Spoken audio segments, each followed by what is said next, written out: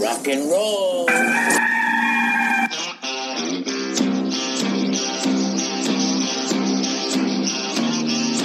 It's your daily dose of all things Gamecocks on the Inside the Gamecocks podcast. Here's J.C. Sherbert. Happy Friday, everyone. Welcome into the Inside the Gamecocks podcast. J.C. Sherbert here with you. Hope everyone is doing well. Looking forward to a Halloween weekend. Hope it's not extra scary for you out there. Usually during the bye week, we do Tuesday, Wednesday, Thursday. I felt like we do Tuesday, Wednesday, Friday, just because, as we get closer to next week and the game and all that, didn't really want to leave you guys hanging for a few days. The mailbag backs up. I haven't checked it today yet, but we got some questions, and could obviously go through all of those and make sure that they all get answered, clear out the old inbox, and get ready for Halloween, a weekend of college football without the Gamecocks, and then rocking and rolling into next week to what's going to be a critical game against Texas A&M. Folks, we talk about this a lot, and it seems like the entire Muschamp era has been this way. And there's reasons why it felt this way to begin with. And I've said this before, you got a guy that wasn't the most popular hire. And really, no matter who they hired, again, you're talking about, 16 and a half years, 2 coaching changes, or 17 years, 2 coaching changes. You get Lou Holtz, you get Steve Spurrier. That's not going to happen 3 times in a row. And you look at even some of the outstanding programs around the country with, Florida, you look at all the coaches they've had, Tennessee, look at all the coaches they've had. And, I think a lot of people thought maybe they were on the right track. And in Knoxville now, they're like, things are not good. And you look at some of these programs that historically have been better than Carolina, and, they don't, they kind of hit or miss too. And so it was going to be that way. Tom Herman, Kirby Smart, Lincoln Riley, whoever you hired, they're not coming in with national championship rings. Now you could have hired Mack Brown, but I don't know of a lot of people that even thought Mack Brown back to North Carolina would work. Mack's just done a good job. And he's kind of in a spot where he sort of knows the secret sauce to getting it done. At the University of North Carolina, and they're doing the exact same thing they did before, only with really, really good coordinators this time and a dynamic offense and all that good stuff. So when you look at the totality of it, and he still can't beat Florida State, but you look at the totality of it, no matter who you went and got, they weren't walking in with championship rings. And the program was kind of, not good, and you have that pressure, because the program had been good, roster-wise, talent-wise. And then you have the other pressure of your in-state rival becomes one of the best teams in college football during the transition, and that's not good. Your other rival across the way there played for a national championship in 2017, and that hadn't happened since 1980, and that's not good. And then now you have the pressure of Mack Brown being at North Carolina and recruiting well, and that's not good. So every week there's a lot of sort of unspoken pressure, and it always feels like this is a must win. This is what you got to do. And I've felt it, and the team's felt it. And I think Will Muschamp's felt it, and everybody's felt that. And it's been like grinding gears a little bit. It's been tough. It's been tough. And so we say things like, this is a must win. Has to happen. This is this, and this, that. And last year, look, I do think that Kentucky game at home was one they needed to get when you're talking about last year. This year, I'm looking at it in terms of a 3-game stretch. You have to get 2 of them, and it would be very beneficial if you did not lose to Ole Miss or Missouri. The A&M would be a great win. You play them every year. They're probably going to be in the top 10. I expect a close game with the Aggies and Arkansas, just because no matter how bad Arkansas, it's kind of like South Carolina, Tennessee, Arkansas and A&M. It's usually a close game no matter what. Chad Morris, I think, played them within 7, and I think went to overtime with them one time. They usually play that out at the Dallas Cowboys Stadium in Arlington. This year, A&M they just demanded it.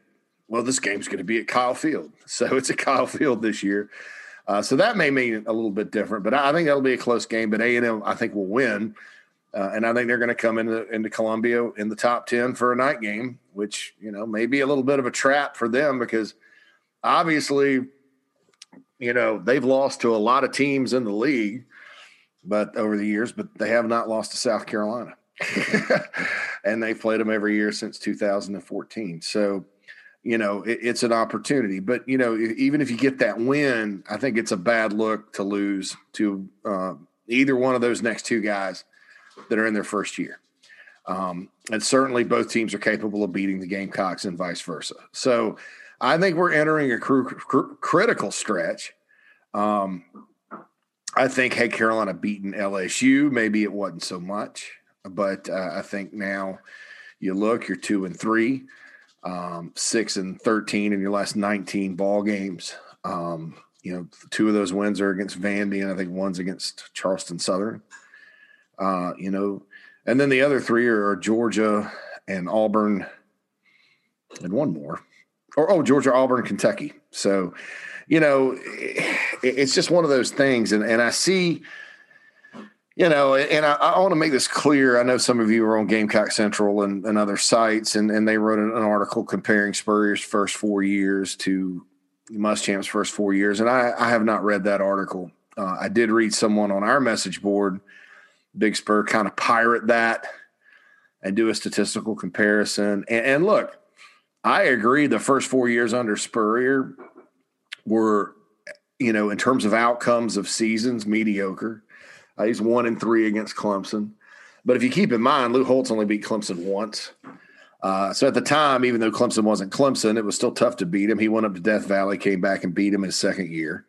He beat a Georgia team that finished ranked second in the country in 2007 in Athens earlier in the year, in 2007. And that was the year they lost out and didn't go to a bowl. I thought his worst team was the 2008 team, and they still ended up in the Outback Bowl. And that was partly because the SEC was sort of a hot mess outside of Florida that year, and a resurgent Alabama. So they slid into the Outback Bowl and, of course, got beat. I agree. Some of those teams early on under Spurrier were no better than Muschamp's second year, and maybe sometimes the third at South Carolina. Maybe the 2018 team would have been better. But you're talking about, 2 out of now 5 years compared to 4 years of, at the time, historically above average for the program football. Now, it would be average now because programs grow and develop and spend money and build facilities, and they change and they start winning and the expectations change. I mean, nobody when you talk, I'll use Virginia Tech as an example. Justin Fuente got waxed at home by Duke last year, 45-10, and they were, there were some folks up there that were ready to make a change, and they're not going back to the Frank Beamer. It took him 6 years to build the program model because that was then.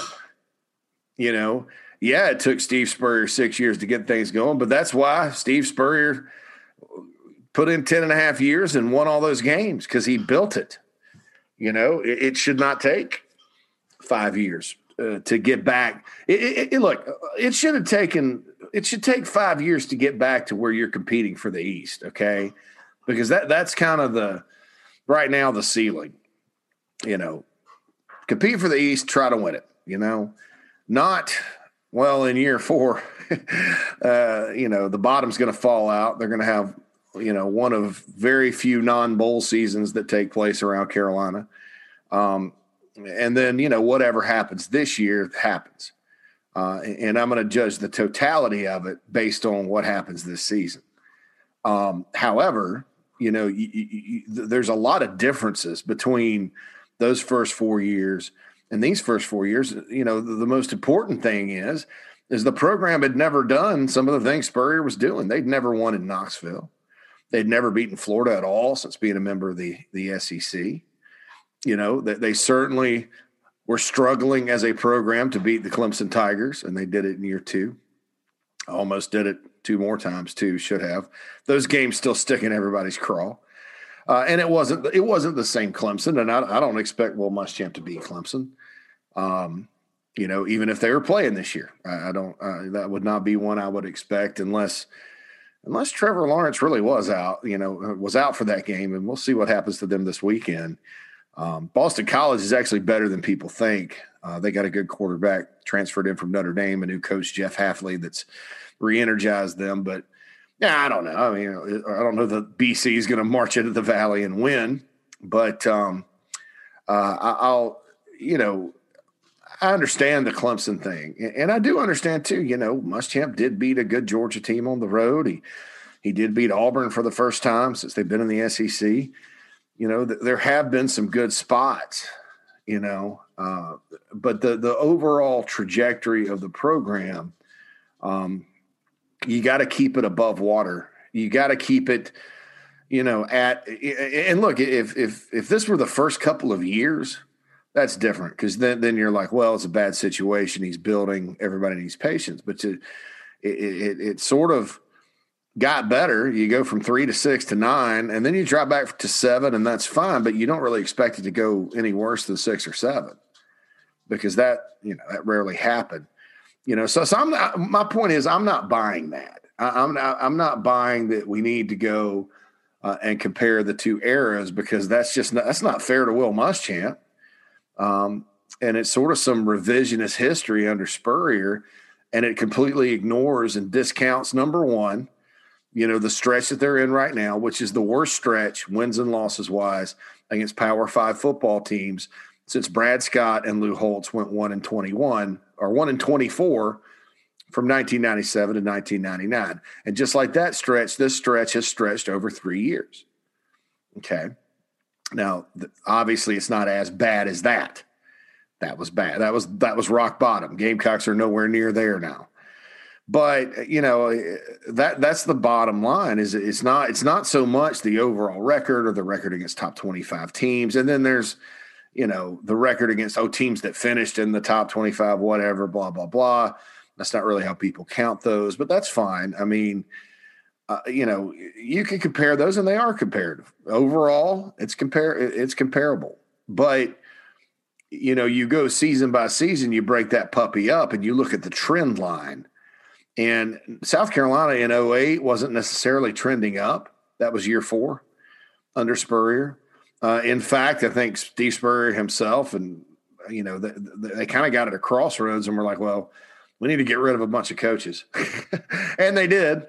They got John Hunt out and hired Wolford, and they ended up hiring that offseason. Jay Graham, G.A. Mangus came in, Lorenzo Ward came in, which people can say that what they want about Whammy and how it ended as a DC, and I do believe that was a disaster, and a bad decision. But keep in mind too, Lorenzo Ward, when he was the defensive backs coach / defensive coordinator in title, was a very, very important recruiter on the Jadeveon Clowney thing. So, he did help get one of the best players in the history of the program to come to South Carolina, and coached up Stephon Gilmore. And, as a position coach, it was a lot different when you evaluate Lorenzo Ward than as a coordinator.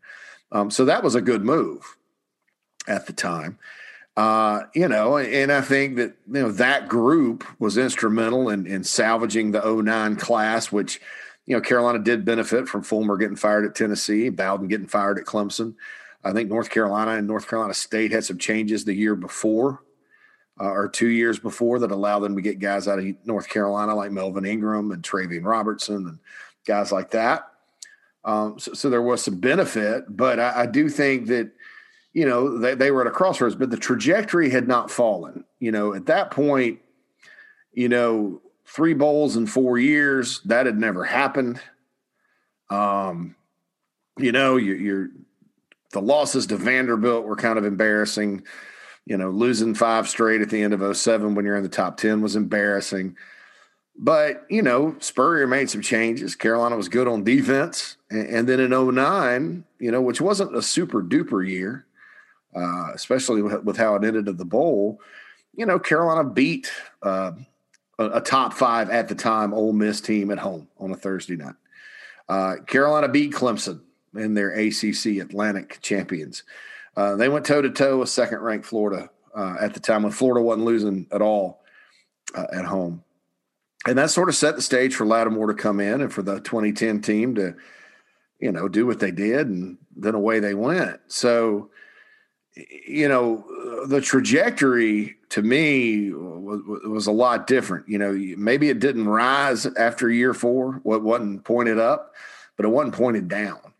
And then in 2009, it was pointed up a little. And then 2010, it was kind of, they kicked the door in and won the East. And that wasn't a great team. But they won the East. So, I think some of that stuff's a little dishonest. I don't know why people are putting it out there. Again, I'm not trying to be critical of Gamecock Central. I don't even know who wrote the article for them. I just know that it made its way to the Big Spur message board.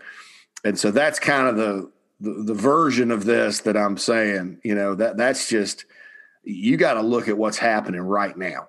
And really for the past, end of 2018, all of 2019, start of 2020. And that's what you got to judge when you're talking about the trajectory of the program. I'm not saying anybody needs to be fired. We're halfway through the season. That would be asinine. But I do think there is work to be done, and it's to be done on Saturdays with the team and on the scoreboard. I think everything else is fine, unless there's something happening, which I have no idea what would be, unless there's something happening internally, during the week, because Muschamp likes to say we won this game on Tuesday and Wednesday. Well, is there something happening during that time that maybe nobody's aware of subconsciously or something that's causing the collapses on Saturday? I don't know. Because, you look through and you're like, well, maybe Carolina's not very confident. And I thought, well, Tennessee game, confidence helped Tennessee. But, you're coming off a big win over Auburn where your defense made a ton of big plays. You never beaten Auburn. Everybody's fired up and you should have been confident as all get out going into Baton Rouge. Maybe they were overconfident. That they got hit in the mouth and we're like, they shouldn't be this good. I can't imagine anybody was thinking LSU would be easy. So, that's my case there, is that this is critical, the next 3 games. The next 5 are super duper important, but you got to get to Georgia in good shape. I don't think you can be sitting there at 3-5, hoping to knock off the Dogs and then go to Lexington on December and win. I think that, you got to be in good shape by the time you get to Georgia. So with that, how can South Carolina be in good shape heading into the Georgia game?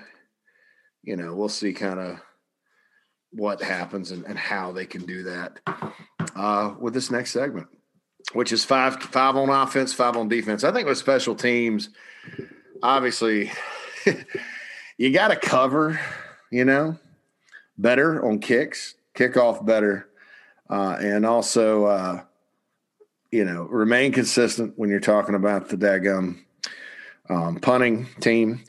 And then take advantage of what opportunities you get. I don't know that very many teams are getting kickoff return opportunities, which, I think it's a good thing. Parker White's going to kick off. Just kick it through the end zone. That's fine. Live with that. Don't give up another big return. That's just maddening. And that really sapped all the momentum out of any momentum Carolina could have possibly had on Saturday night. It was huge. And they missed 2 open tackles. It was bad play, bad football play. So here's 5 keys, offense and defense. Then I'm going to get to the mailbag and then wish you guys a great weekend.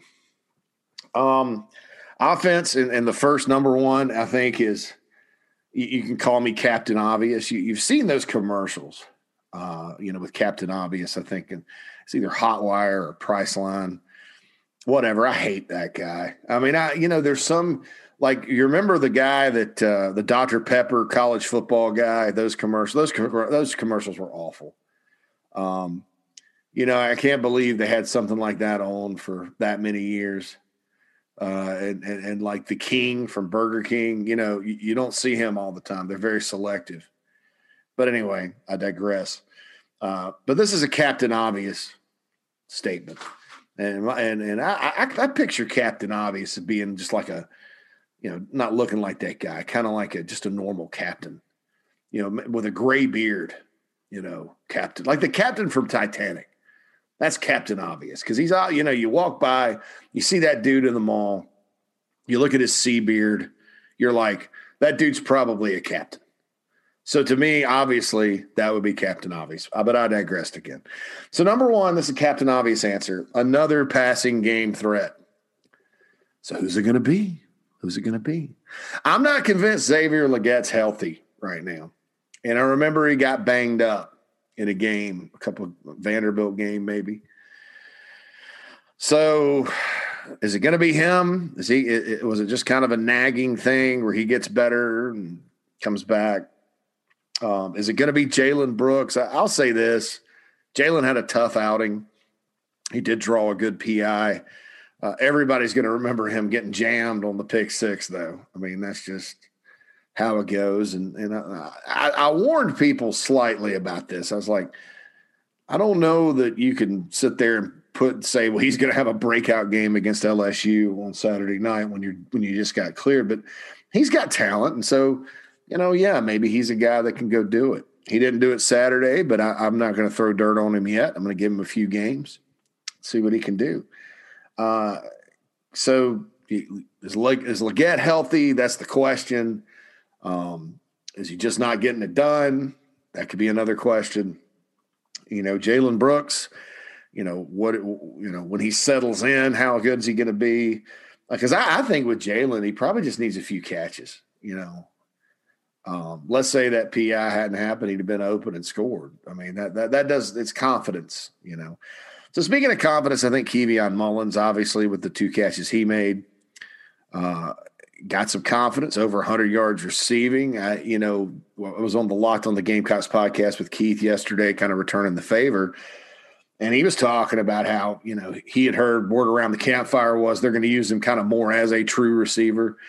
I think that's a good idea. If you think back to 2016, when Jake took over and they started throwing it more, you had Edwards, you had Debo, but, you kind of rotated Casey Crosby as that third option, who was technically a tight end, along with, bringing in Chavis Dawkins or whoever else when you need an actual receiver. So, then they threw it to Hurst. So I think maybe something like that could work. Here's the fly in that ointment is that, he pulled up on his long pass. He probably never needs to. Bobby Bentley's probably going to get mad at him for carrying the ball with one hand. Pulled up and had a little injury. So hopefully he'll be okay. We won't know, moving forward, but because he's a lot faster than and I don't remember exactly what player it was from LSU that ran him down. It may have been a guy that's just as fast, but obviously something happened. He's a lot faster than maybe he looked running the ball. If you look at the clock and things like that. So maybe he's a guy that they just play at receiver, and maybe that's an answer. I mean, he is big. He's a bigger guy, but if that's what you got, that's what you got. And if he can make plays, he can make plays. So is it Mullins? I mean, I don't know what's happened to Rico Powers. Maybe he's not ready. Obviously, they're looking at Doty at quarterback more than receiver now, and I think we can all agree that that's what's going to happen with Luke Doty this year. They're just going to get him ready at quarterback. And I think we'll see more. I thought it was big that Doty had that nice run. I wish he'd have scored. That would have been big for his confidence. But it was a nice little run up the sidelines. That kid can move. Got some wheels. Number 2 on offense, Colin Hill's internal clock. I just wrote that down. We talked about this with Keith. earlier this week. There's something off there, and it's really been going on, a little bit against Vandy. I noticed it against Auburn, maybe, 20-30% of the time. And then against LSU is a big red flag. I mean, Colin knows the offense. He knows where to go with the ball. Those of you, I think he did on the pick six, finally stare down a receiver. And those of you that say stares down his receivers all the time, well, that's what happens when you stare down a receiver. He's usually picked and going the other way. I think that the first two games of the season, he seemed to be feeling it a little more confident back there, in terms of being decisive, getting it out. I don't, I just think that he needs to go back to how he's playing against Tennessee and Florida, in my opinion, maybe a little bit of Vandy. I mean, don't get me wrong. He, made some nice throws and stuff like that in the last two games, but I think his internal clock, there's something off with it. And I don't know whether that may be the change at left tackle. Maybe he's feeling pressure that's not there. That happens to quarterbacks sometimes. But, that the timing of everything internally with quarterbacks is huge. And he's got to do that because he's making good decisions, doing right reads. Some of these beautiful run plays you see, people don't understand that's Colin Hill getting them into that play. You wouldn't have that, otherwise. But I do believe that, he's got to, his internal clock has to get better. Number 3, keep running it. I think South Carolina's run game is best it's been since 2014, and it may be a little better than that. Beyond, I think Kevin Harris and Deshaun Fenwick, here's how I kind of pictured it going with those guys. They'd scratch out 50, 60 yards apiece. And then kind of keep the seat warm as Zaquandre White would eventually kind of take over for him. But, White's not doing anything wrong. He's playing well and practicing well. But these two guys, you're not going to take them out when they're averaging 6-7 yards a carry, and Kevin Harris is tops in the SEC in rushing. And it's not just that Kevin Harris is this bowling ball type of back either. He's taking it around the edge. If he gets a crease, he's gone. Gone. I didn't see that coming, folks. I heard about the 4.5 in camp, and I thought, oh, that's all well and good. I didn't know he could do that. If you think about it, if the 90-yarder against Auburn hadn't been called back, he's had an 88-yard rush for a touchdown, a 90-yard rush for a touchdown, a 45-yard rush for a touchdown the last 3 weeks. I can't remember, a back – God, how far would you have to go back? Mike Davis could do that sometimes. Marcus obviously got a bunch of big chunk plays a lot. But, man, that's impressive. And then Fenwick, Deshaun Fenwick, I'd love to see a stat on this. If you're just talking about opportunities like, per carry in a career, he's probably up there with yards per carry career-wise. He may not have enough carries, but, when you add the game against Chattanooga as a freshman where he went over 100, and then as a redshirt freshman, he goes against Vandy and it rushes for over 100. And then every time he's played this year, he gets like 6-7 yards a carry. The guy's a really good back. And those two guys can catch the ball too. So keep running it, keep the run game going. I think that, people, it's fair to ask, they only threw it 22 times against LSU, but I think it's fair to ask maybe, a little bit why they didn't keep running it more against the Tigers. But, when you're behind like that, you can't just sit there and run the ball, unless – at some point their offense is going to stall and it's like Florida back in 2018 against the Gamecocks, and you just know they can't stop it. But, keep running the football. I think that's going to be the single most important thing the offense can do in terms of playing winning football is keep running it like they're doing. Because, look, Hill will get his internal clock fixed. he won't be playing very much longer if he doesn't. And that's going to open up a whole different set of problems because, like I said, he's the one getting them into the run play. But you can't just sit there and have that be a liability. But I he does give them the best chance to win, obviously, right now. Hopefully he snaps out of it. It would make my life a lot better because, people think I'm this big Colin Hill homer. No, I'm just reporting what's truthful out of the football program. And then there's a lot of BS, from maybe people that watched one practice, people that just make stuff up, people that may, contact players on Facebook and try to get their take on it. And then the player may not even know. Never use players as sources. That's not good. But, that's the thing. Keep running it. Offensive tackles, Turlington, Dylan Wonnum. I'm probably going to put them in the hot spot. Well, let's put them in the hot spot for the off week, okay? They just have to be better in pass pro. I mean, and they're good. They're really good, and especially run blocking. But you got a quarterback you have to protect. You have to let things develop. People talk about throwing it down the field. Well, sometimes those plays take a while to develop. If you don't have the protection on the edges, it's not going to work. It takes time. So they got to get a little better in pass pro, and I think they're capable of doing it. I mean, you look at Turlington run around. My God, guy like that can move his feet like that. I mean, that may end up being one of the best evaluations, and Eric Wolford's had a lot of good ones. That may be one of the best evaluations ever. Now, that's an opinion, and he's not there yet. But that guy's got the tools to do it, and Dylan Wonnum especially. And then stay on the field. LSU, the problem against LSU is the defense couldn't get off the field. And I think South Carolina's been doing a great job of staying on the field this year. You want to see what staying on the field can do for you.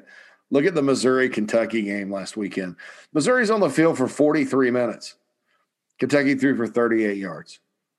You got to get off the field. You got to stay on the field. South Carolina's going to be at its best when they stay on the field, sustain drives, keep the defense on the sidelines.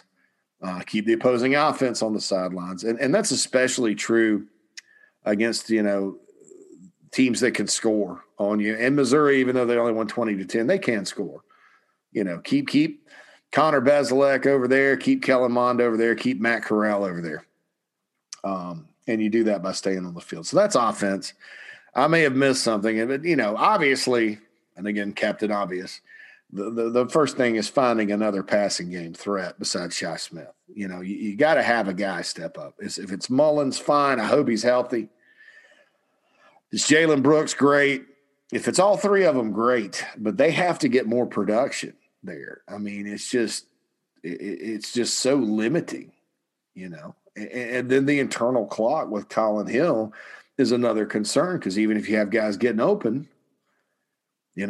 if your clock's not there and you're all cattywampus with the offense, that's not going to work either. So those are really the two most important keys for the offense as we head into the second half. Defense, number one, get tougher. And I'm not saying these guys aren't tough guys because I think Carolina's got a lot of tough guys. I think collectively as a unit, you got to get tougher. You look back to, I'll use the 2016 Carolina defense, which was not the most skilled defense in the history of Carolina football. In fact, I'd say this year's defense is much more skilled. But, those guys, they battled. East Carolina came in one day, and I think they had the ball for 40 minutes or whatever, kept first down after first down. But those guys didn't, Carolina did not break. They bent a lot. They did not break. They force a turnover or hold them on downs, force a field goal, whatever. You got to have that. And, you got to, when things start getting out, not going your way, you got to be tougher and respond. One of my keys to the game last weekend was take the haymaker. And defensively, Carolina took the haymaker and just kept taking them. They're on the ropes. It was like a Tyson fight from the 80s. I mean, get tougher. Get tougher. Get more resilient. Bad things are going to happen. There's a lot of points being scored in this league, but you can't just roll over like you did in that one. And really, quite frankly, in the Florida game, that kind of happened too. And then at the end, they kind of got some stops and were feeling good about themselves. Tennessee game was all like about the moment. So in the 3 losses this year, the defense just has not met the moment. And against LSU, there was no moment to be met because they just got, punched in the mouth. And that leads to my second point, consistency. They have to be more consistent. If you're going to go out there and say, okay, here's what we're going to do on defense, this is going to be the type of defense that's going to take place, go do it, and you're consistent. You kind of know what you're going to get. It makes it a lot easier on offense to kind of script plays and understand kind of what you're getting and, maybe stay on the field a little more and all that. They need to be more consistent because, I think you have the Auburn game where you gave up a lot of yards, but you played sort of a, turnover ball game. I think in your 3 losses, it's been inconsistent. I mean, how against Tennessee does Tennessee line up in the eye the first drive of the second half and run it up your butt? And then for the rest of the game, you hold them to under 3 yards a carry. How do you do that? Consistency. Optimize the personnel. I've said some stuff this week about what I would do. That's just me. Probably ain't going to happen. But, I think back to certain coaches around, South Carolina and elsewhere that, if the thing to do when a unit is not performing is to make changes and to see if you can find guys out there that could blend and gel and make it happen. And maybe guys aren't practicing this, but, I think performance in the game is important. And maybe it's time to give some other guys a shot, just to see what happens in the actual game.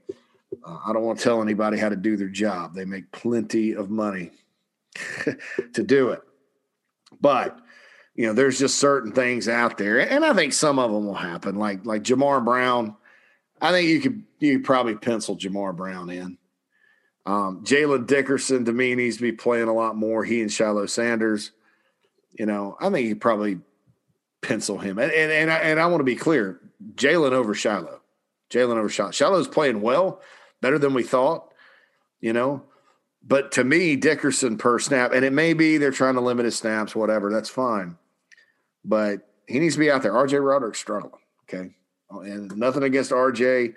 I think they can find a different role for him, quite frankly. But optimize your personnel. Mix it up.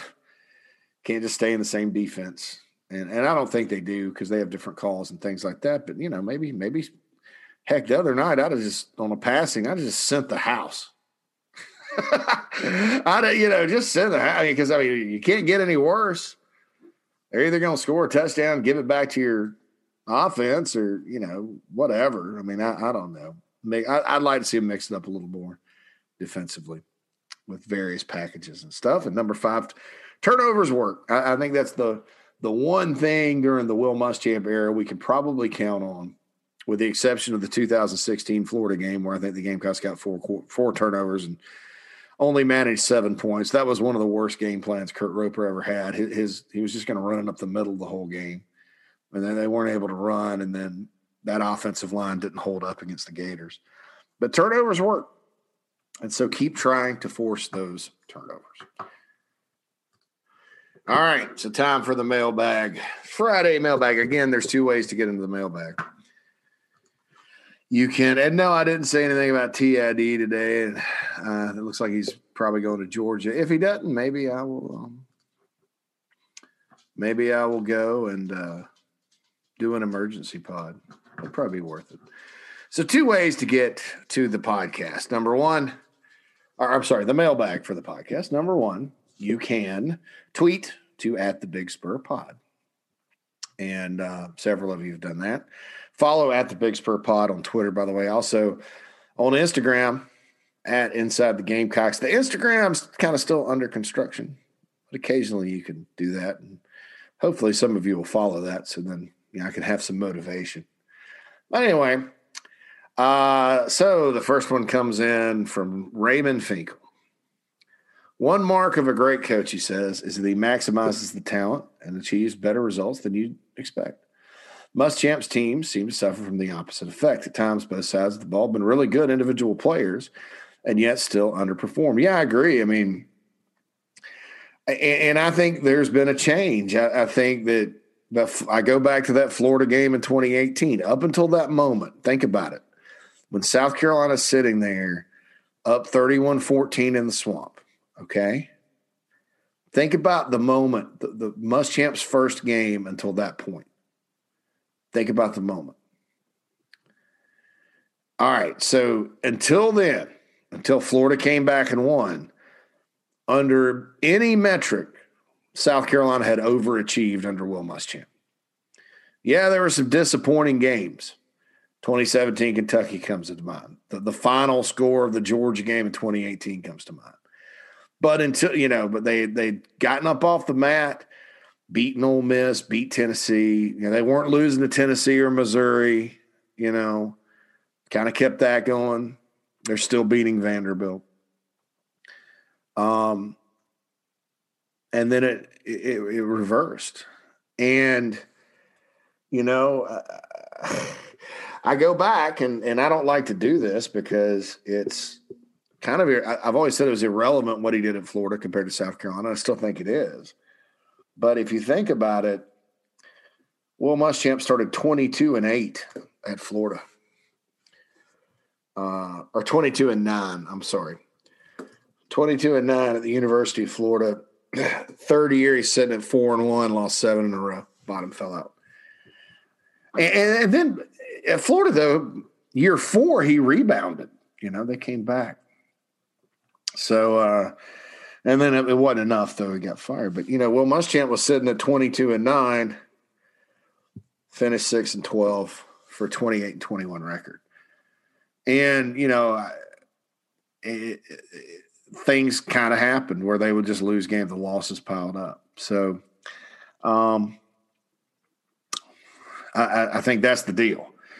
And so you got to ask yourself, what the heck's happening? I mean, what happened? I know last year Jake Bentley got hurt, but you can't hang out all on that. I mean, then why was the defense sketchy? And why you're supposed to be able in the 4th year of a tenure to withstand that, et cetera, et cetera. So that's the thing. And I agree. That's the mark of a great coach. You maximize talent, better results than you expect. I think that's what you need at South Carolina because, like Steve Spurrier used to say, Carolina doesn't need to recruit. Probably is never going to recruit rankings wise on the level of some of these other schools, but they need to get close. So, all right, Heath tweets in, "Hey JC, I agree about the defensive changes you talked about in the pod. I know Muschamp is a player's coach. Do you think that keeps him from making changes like benching Mukuamu, playing Keir Thomas more, playing the younger players more?" No, I don't. I think it's a practice thing. I think he says this. He said he's old school. You play like you practice, So if you practice well, that's it. But I think, at some point when it's just not working on game day, you got to do something different. I'm a believer in both of those things. I'm a believer in, you play like you practice. If you're not practicing well, you're probably not going to play. But I also believe in, hey, look, sometimes you just got to make some changes and see what happens when it's just clearly not working. Now, hopefully, oh, by the way, it was Henry Winkler's birthday today. The Fawn. Happy birthday to the Fawns, Henry Winkler. I also think this, looking at it, I believe that, the things I say maybe aren't necessarily the right moves. That's just my stupid opinion, as a guy that sometimes has evaluated talent well. I'm not out there. I'm not at practice. I don't know their schemes, that kind of thing. But, I am a believer in – sometimes you got to see what's happening. And I also don't think either, and this is the point I was trying to get to before Henry Winkler's birthday distracted me. that there's any reason at all or any excuse at all for another defensive performance like we saw against LSU last Saturday night. No excuse. Zero. And so, hopefully that doesn't happen again. But if it keeps happening, yeah, you're absolutely right. You got to make changes. You can't just do the same thing over and over. And I do think to a certain extent, if you're LSU, and Will Muschamp even said this, they're big on the offensive line. They moved us up front. Well, when you have a 235-pound DN and a 270-pound deep tackle, that's going to happen. I don't care how tough those guys are. So I don't know that keeps him from making changes. I do think, I do think it's more of a play like you practice kind of deal. All right, Ray has another one. Ray's tweeted twice. Talking about Patrick Ariel. This is basketball, the forward that's withdrawn from the school. He says, supposed to be the more advanced of two recruits in the past class. Many fans who pointed out the class was underwhelming were told it filled needs. Well, fingers crossed this doesn't end up another lost class, which South Carolina has too many of. I don't know how you can intellectually say that when you look at the roster this year. And I agree, there were some classes that were lost that maybe caused the Gamecocks to be 17-16 or 16-16.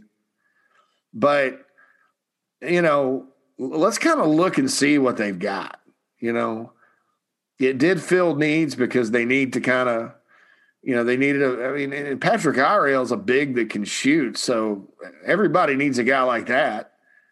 And I don't know that he's not coming back, but I don't think he was going to play a ton this year because you got Alonzo Frink. You got Jalen McCrary, and you got Wildens Levesque. That's a pretty stellar group there. And then that's not to mention that Minaya and Bryant can also play the four. So there's nothing, Patrick Ariel is probably not going to play a whole lot this year. So, I think, and look, Ray, I've read your posts and tweets for a while. I know you don't like Frank Martin. I'm sorry. Live with it. You complain about him over and over and over again on Twitter. And look, please continue to tweet at me and tweet that. But you're wrong like 90% of the time. And I don't know whether it's because Frank Martin, you don't like his personality. And I agree that when you're talking about the on-court performance, losing games against teams you should not lose to is unacceptable. And I think Frank Martin would tell you that, and that cannot continue. So if it's about that, I get it. But it's just like, Patrick, this means nothing in terms of the prospects this year. And Carolina needs to get to the NCAA tournament this year, and they've got a roster to do it this year. And you're sitting there talking about lost classes. And here's another piece of info for you. College basketball is not like college football, where a lost class can really screw your program up because of depth and everything like that. College basketball, especially now with this new transfer rule, it's about to be a yearly thing. You're going to have a different roster every single year. So get used to it. And a new coach is not going to do it any different. So I appreciate the tweet, but, I think you need to back off of Frank Martin big time. Wayne says, why was Jorge Masvidal at South Carolina connection to Frank Martin? I think so, because he's from Miami and Frank's from Miami. So I think that's the connection there. I don't have any inside information on it, just what I've read. And so he went and, but they're both Miami guys. So that's probably why he was there. All right.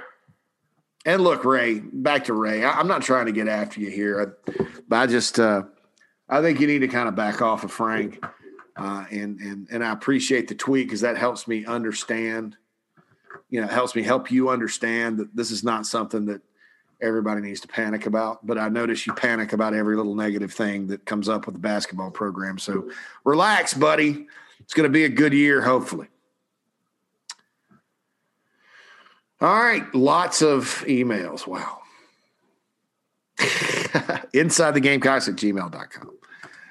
Dale says, first off, I emailed to the wrong email address. So if you don't get this on the podcast but can respond via email, I would appreciate it. Been listening to your podcast for a while. it was suggested by another Gamecock fan who told me best information. You have to listen to this guy, and boy, he was right. Thank you, Dale. I appreciate that. All right, so number one, he says, why with us being down 3 scores and just outside the red zone in the first half, will we go for a field goal and not the touchdown? So I'm going for the touchdown in that situation because you've got enough time and all that second half, and you need a touchdown.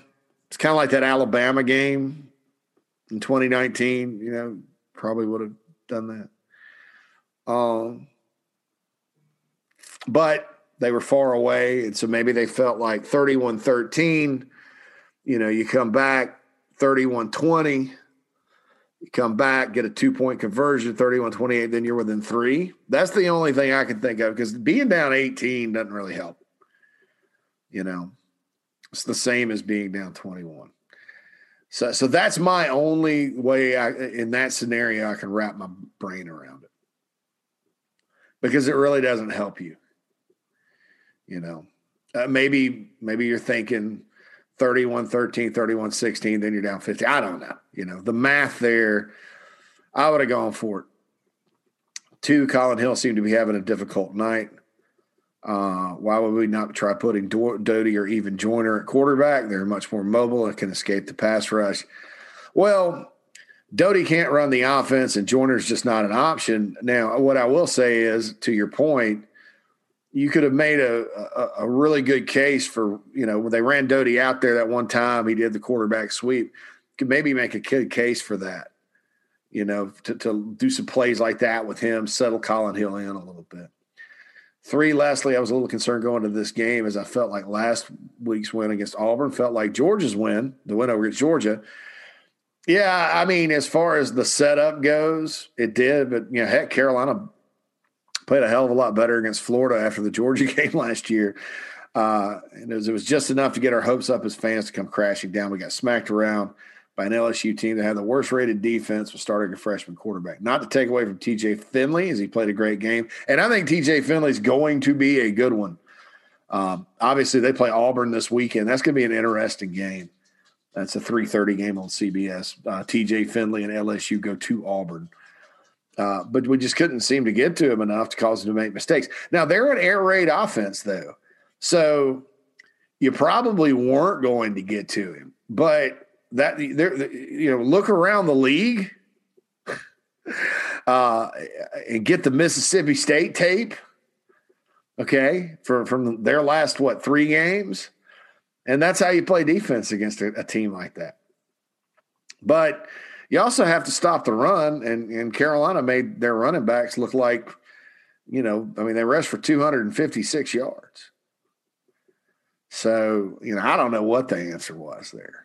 I mean, I know that, and Orgeron even said he was surprised they didn't blitz a little more, but I think that's what they were expecting, and they had some easy stuff for him dialed up. And I think this weekend against Auburn, they'll have the same thing. And I think you may see LSU run it pretty well against Auburn this weekend. I know if LSU went to Auburn and played really well, against them, I don't know. Would that make you guys feel better? Because you beat Auburn. I don't know. I don't know who you'd be pulling for in that game. But it's going to be – I'm interested to see how they play each other. But thanks, Dale. Please keep listening, and I certainly appreciate it. Mark says apathy. Mark emails in again. I was personally in the swamp in 2018 and observed what I felt was one of the bigger turning points in Muschamp's coaching career. That same turning point changed the arc of Mullen's Florida career. Since then, Carolina's had the Belk Bowl debacle, the UNC game debacle, 2019, and what happened on Saturday. I never thought I'd get to apathy. Please talk me off the Gamecock football ledge. Can't even go to the message boards right now. Maybe it's a me problem, but I need more hobbies. It's funny because sports and the Gamecocks are my job. I've got politics are my hobby, and I'll just tell you that hobbies can be more ridiculous than jobs sometimes. So I don't know. I mean, I'm thinking about going and taking a woodworking class or something. But yeah, like I said earlier, I went into this, so it's good that you emailed it. That was the turning point, man. Up until that point, I think Bill Muschamp was on his way and overachieving at South Carolina. And I think that we probably all didn't realize it because, they bounced back, they beat Chattanooga, and then that Clemson game up in Death Valley was kind of fool's gold because all of a sudden everybody's like, well, the offense has arrived and the defense, is playing, they're out there playing walk-on. So once they get healthy, everybody should be rocking and rolling, and that was kind of fool's gold because then the second half of Akron and the Virginia game happened. And then a long summer. And then the worst possible scenario with North Carolina. Just the worst possible. You go back to that game, Carolina's up 20-9 in the third quarter. I mean, J.C. Horn gets the pick six or whatever. Carolina wins that game. There's no last play for Jake Bentley to get hurt. Think about that. The Florida game was kind of the beginning of the downward spiral, but that one against North Carolina caused the elevator to drop. Because then, you come back, you beat Charleston Southern, you're 2-0.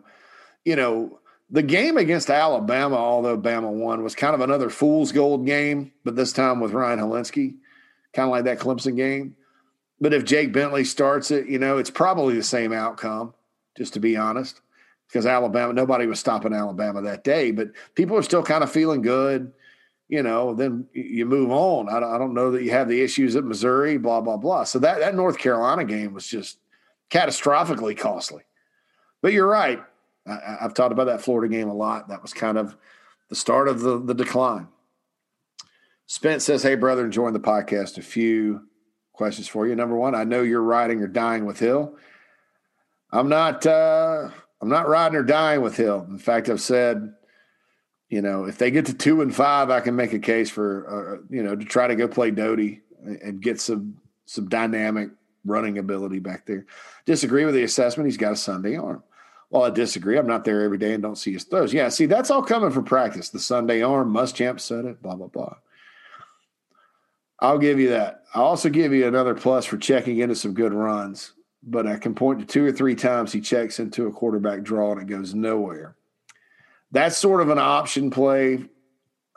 If I were him, I'd probably only run that every now and then. Like once out of every 5 games, okay? On the flip side, I don't see other redeeming qualities at that point being a Sunday quarterback aside from being 6'5". Well, we'll see. Again, I'd like to see what he can do with more receivers, to be honest. And there's tape on him where he has more receivers at Colorado State. What I see is a guy that stares down receivers. Again, he does not stare down receivers.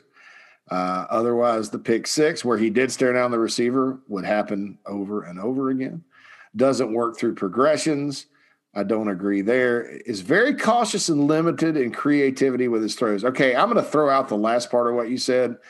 Creativity in his throws. I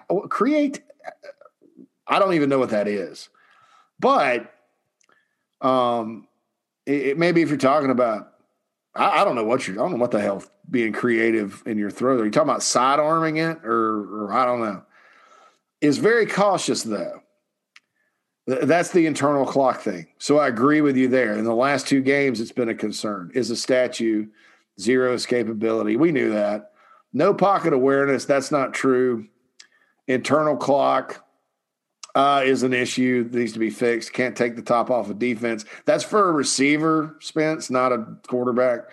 And they need a receiver that can take the top off of defense. I haven't even seen that they've tried. Some of these things are not totally fault, but man, I'm not seeing an average SEC quarterback. LSU did not punt. Why are we talking about the quarterback? I know Colin Hill didn't play well, but LSU didn't punt. I mean, I'd take Garantano over this fella. Come on, let's get real, man. The fact he's our best option, and you said it on Wednesday, Hilinski isn't ready, is an absolute indictment of how far in the crapper this program is. We're in the abyss. No, you're not. The abyss is like stringing down 1-9s back to back to back. There's no hope. Carolina's 2-3. Now, they're in the wilderness, and things have to change, and things are unacceptable relative to the minimum standards of the program. I agree with that. People should be mad. But the abyss is 1-24 from 97 to 99. It feels like the abyss because this is the worst period they've had since then, and that was 23 years ago. So I get it, but they're not in the abyss, not even close. I mean, look, let's say Muschamp goes 3-7 and they make a change. The new guy I expect will come in, barring now. There's a caveat here because of that new transfer rule. Okay, so barring something like half the players leaving, which that doesn't happen. Like something that's happened like at Mississippi State. I think the new guy will come in here and win, without question. And that's, in my scenario-laden brain, true with about 5 coaches. Now, I hope Will Muschamp starts winning. And then nobody, you don't get to talk, you don't have to talk about this every year. I talked about the pressure every single game. The only way to change that is to do something cool, and doing something cool is definitely winning games like Georgia and Auburn, but also keeping the good feelings going for a while, man. And you get smacked right back down. 2, can you point to another Power 5 head coach that has 8.5 years of coaching experience and still gets this level of support? I mean, we know what we have with Muschamp, and no matter how much we all wish to think it would be different, it won't. Any other coaching examples come to mind? Well, like I said, I don't think it's fair, to hang Florida around his neck. I know some of you do. But that was always going to matter. I mean, what you do is, like I said, up until the daggum UF, I mean, he wins that game in 2018. Even if Florida comes back and it's not a blowout, he wins that game. South Carolina is looking at another probably 8-win season. They're not in the Belt Bowl where nobody's interested. They're probably in the Gator Bowl. Probably have a better shot at winning because people are more fired up about it.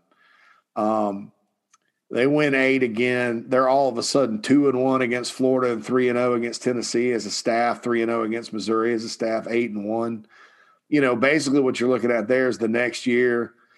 I think, of course, we all hope the North Carolina debacle wouldn't have happened. But I don't think Muschamp has very much support. I think that, this is a year that, while some are going to sit there and point to the pandemic and COVID and all that, he needs to get to a bowl. Now let's say he goes 4-6, because there's a lot of SEC teams right now that are sitting at 2-3. Okay. Say he goes 4-6, gets to a bowl. I can respect that. Bring him back. It's a pandemic year. Everybody red shirts. Bobo needs more weapons, but you also, man, you also got to get better on defense, and that's supposed to be your specialty. So, you have to know, everybody affiliated with that program knows South Carolina, to be scoring the points they are, is a minor miracle. They don't have the offense that can go up and down the field and outscore people. If Mike Bobo had Debo Samuel and Hayden Hurst and Brian Edwards and Shi Smith and even Chavis Dawkins and, Kyle Markway and Dan August and Nick Mute. I mean, if you had some of these guys that have come through the program the last few years and put them with the backs. And by the way, the best thing the backs are doing too right now is they're staying healthy. I mean, if you think about that here and there, Harris and Fenwick, knock on wood, have been fine. You combine all those guys with what Bobo's doing. Yeah, man, you can go in there and outscore LSU. You're not going to outscore them. You're not going to outscore anybody. You got to stay on the field.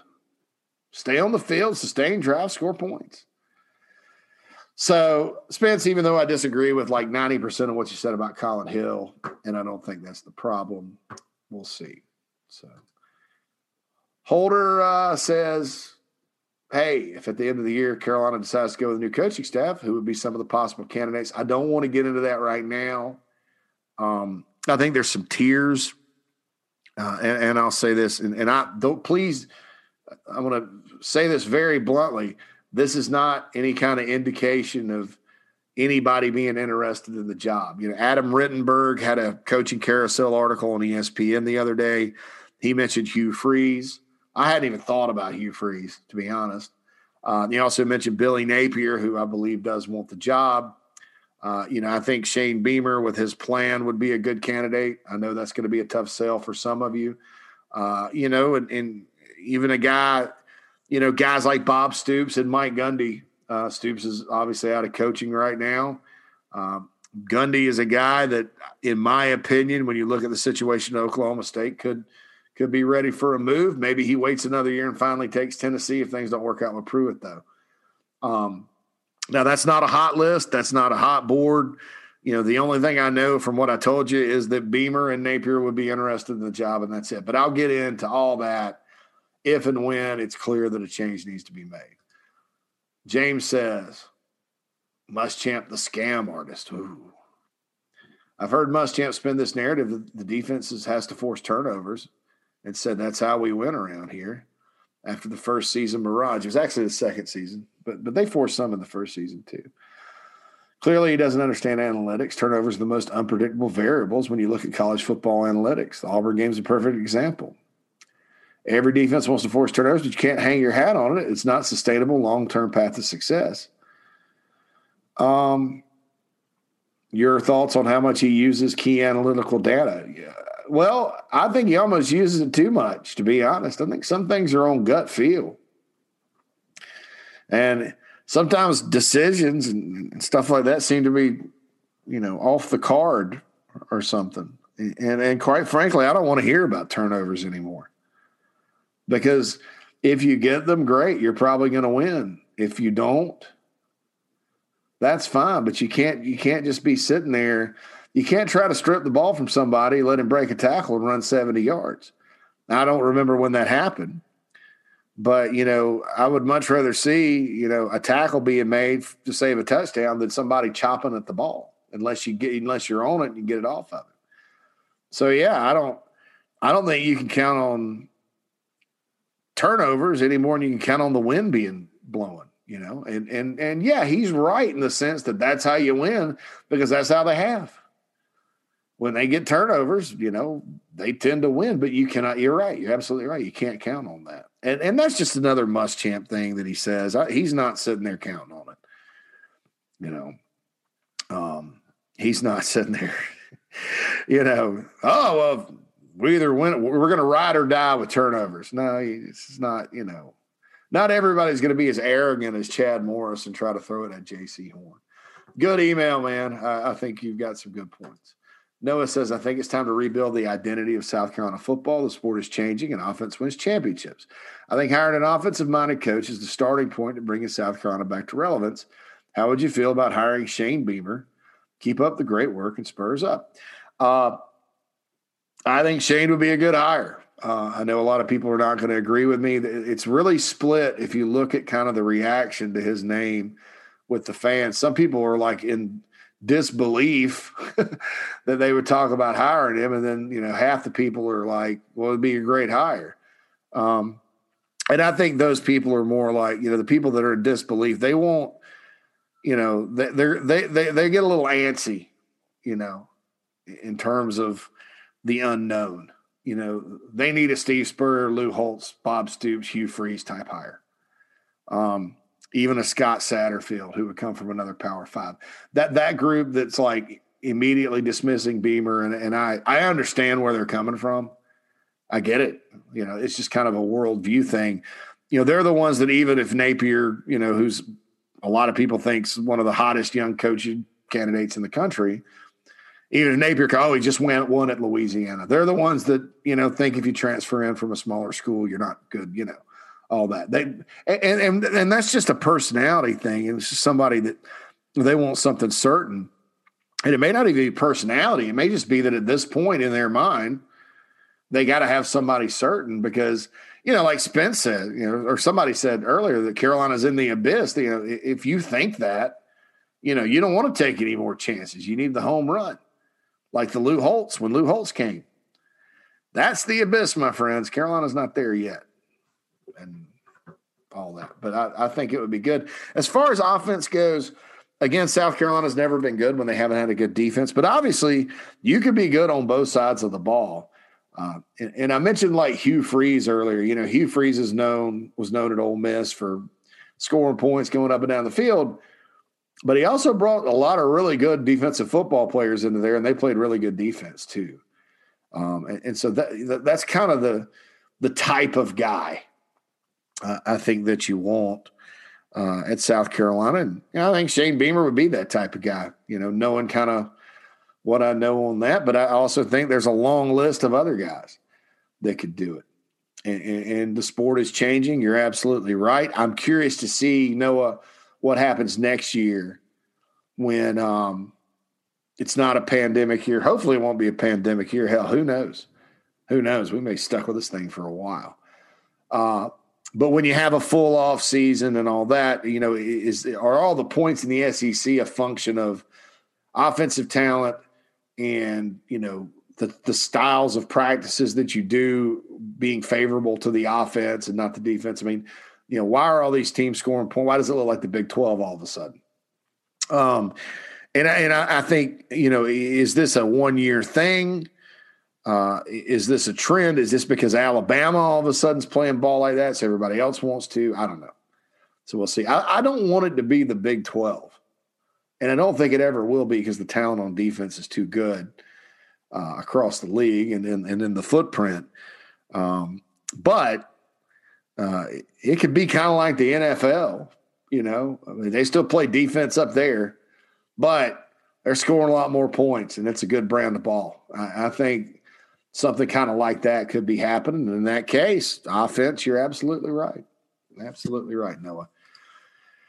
All right, Philip says, JC, I want to wait a couple of emails or days before I emailed in.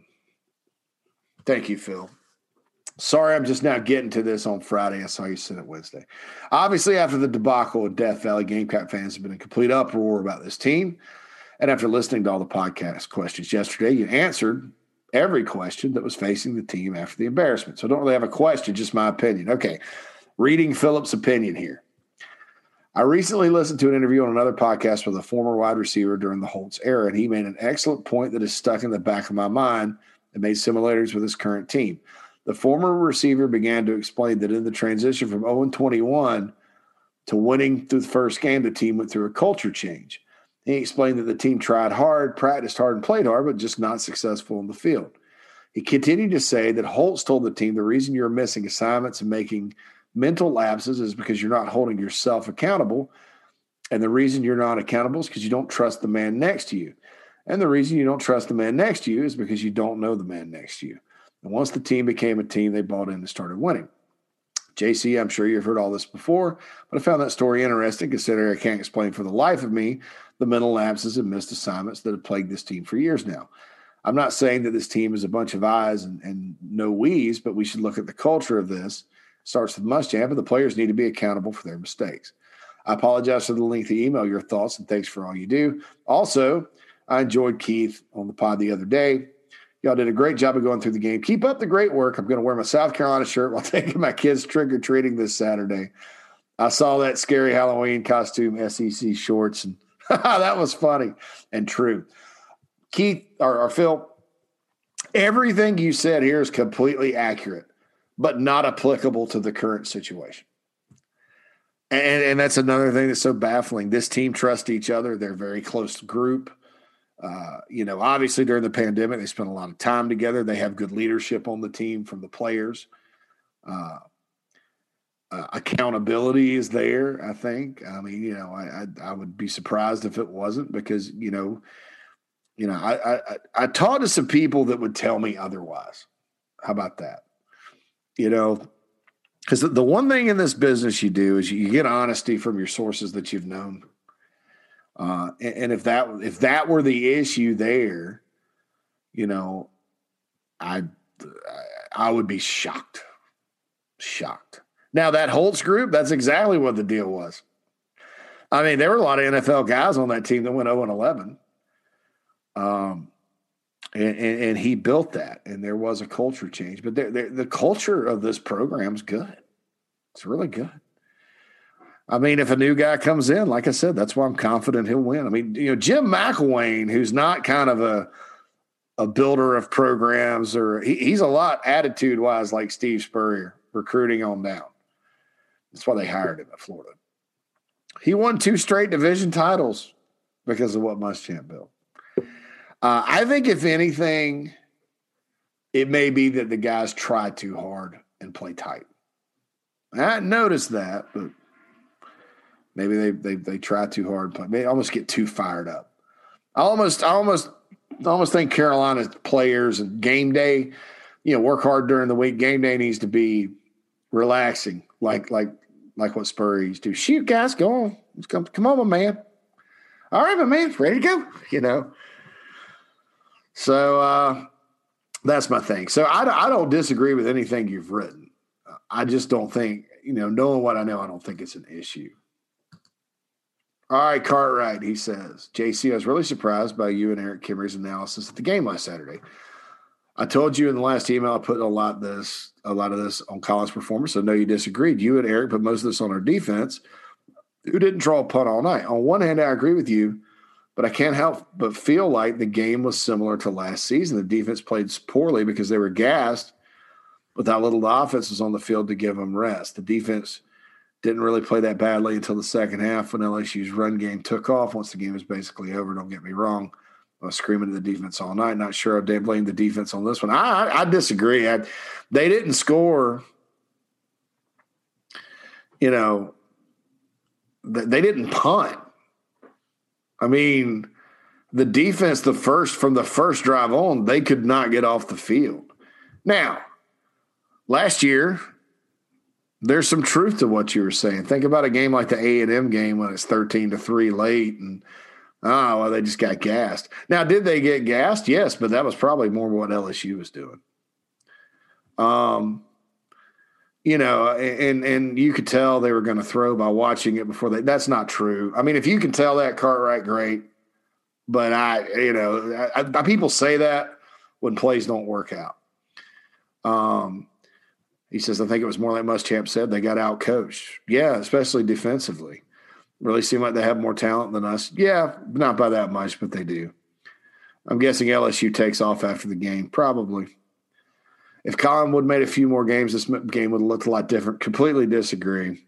This is not me saying Colin isn't any good. It's more like me saying had a bad game. Agree there. I have a sneaking suspicion he may look fantastic against the Aggies next week. Your thoughts? I hope so. He was in the hot spot going in. I do think there are issues with his internal clock, which makes things look kind of cattywampus. So I hope so. And that's a key to victory against Texas A&M, because if Colin Hill's internal clock's still off, you're basically just limiting your entire offense to running the ball. And A&M is too good to just sit back and let you do that. Cartwright, I wasn't trying to get after you there. There's just a lot to disagree with there as far as the game goes. Josh emails in. Hypothetical situation. Let's say you were Tanner. Who would you have hired to replace Spurrier, and what record do you think they would have had at this point compared to Muschamp? When it got down, I was a big Tom Herman guy. Thought that was a good hire. I would have hired Will Muschamp, and I wrote about that because here's the thing. You look at Florida, you talk to people from Florida, they were sorry to see him go, okay? Swamp Donkey walks in, wins the East with Muschamp's players. You're like, if he'd had one more year, he'd have been there. The culture issue. Then you listen to the plan. Well, he's a defensive mastermind. Okay, he can recruit really well. Okay, this roster needs to be revamped. Then there's the promise of the offense. Remember the first press conference. And I got word on that before it even – so I wrote the article. It's going to run a high, hurry up, no huddle, highfalutin. So I'm thinking it's going to kind of be like LSU, in terms of what LSU's been needing. And, because you kind of look at LSU, what have they been needing over the years? They've needed a modern offense. Same with Miami. Well, same with Will Muschamp in his career, And for the lot, so you look at it and you're like, all right, and then first year they had to do what they had to do until Jake back got in. And then you're like, well, all right, here they go. Against teams that they could match up with on the O-line, they did really well.